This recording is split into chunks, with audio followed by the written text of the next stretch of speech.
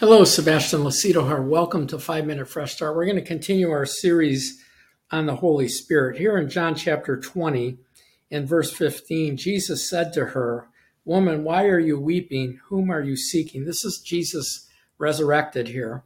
It says, she, supposing him to be a gardener, said to him, "Sir, if you have carried him away, tell me where you have carried him or laid him, and I will take him away." Jesus said to her, "Mary." She turned and said to him, "Rabbini," which is to say, teacher. Jesus said, "Do not cling to me, for I have not yet ascended to my Father, but go and tell my brethren and say to them, I am ascending to my God, or my Father and your Father, to my God and your God."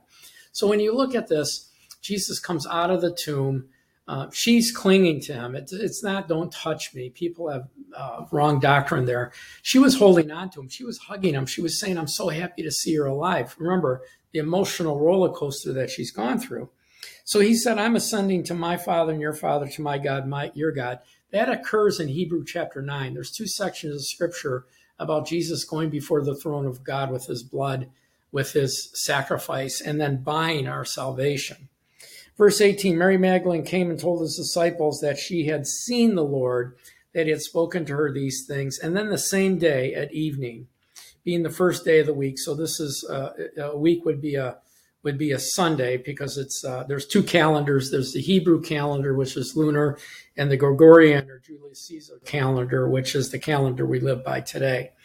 So at evening, the same time, being the first day of the week when the doors were shut, the disciples were assembled for fear of the Jews. Jesus came and stood in the midst of them and said, "Peace be with you." And he said this, and he showed them his hands and his side. Then the disciples were glad when they saw the Lord.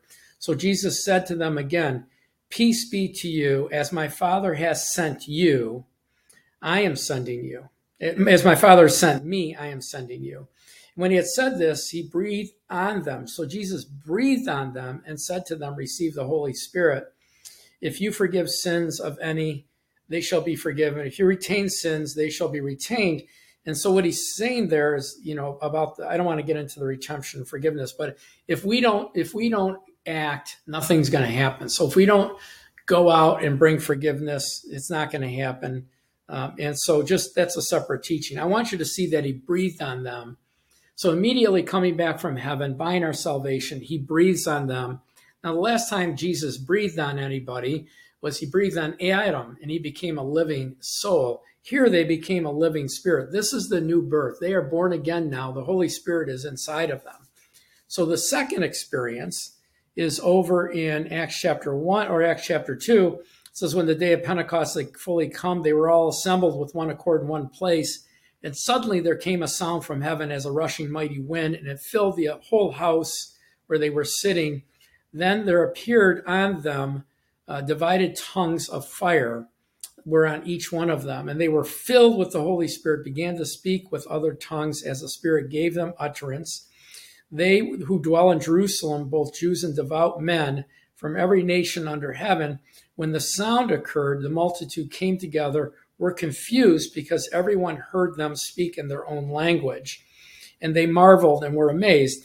And so when you look at this, speaking in another language is the second miracle. I can teach on tongues, and in tongues, we really don't understand what we're saying. In this particular case, Peter was speaking. The Italians heard him one way. The Jews heard him another way.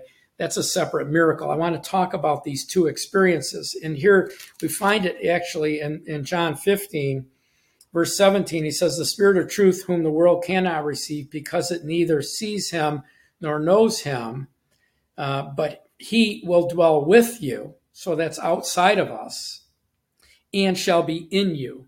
So breathing on is the internal working of the Holy Spirit for us personally.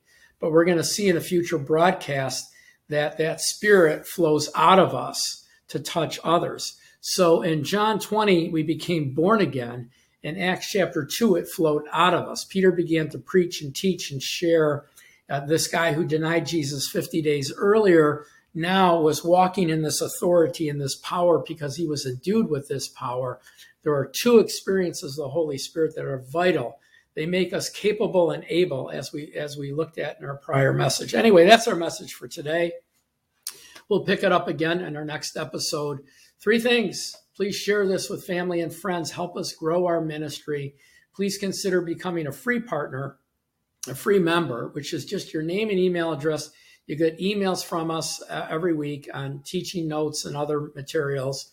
And then pray about joining us as a partner. Those of you that we're feeding into your spirit, pray and see if the Holy Spirit moves on you to join us as a partner. We're not asking for an offering, a tithe. We're asking for $10 a month or $25 a month or whatever you're able to help us in our journey to teach God's word. Anyway, I pray that God's blessing would be in your life, that all you put your hand to would be blessed, and that the Father's face would shine upon you to bless you in all that you do. God bless you and have a great, great day. Thanks for watching.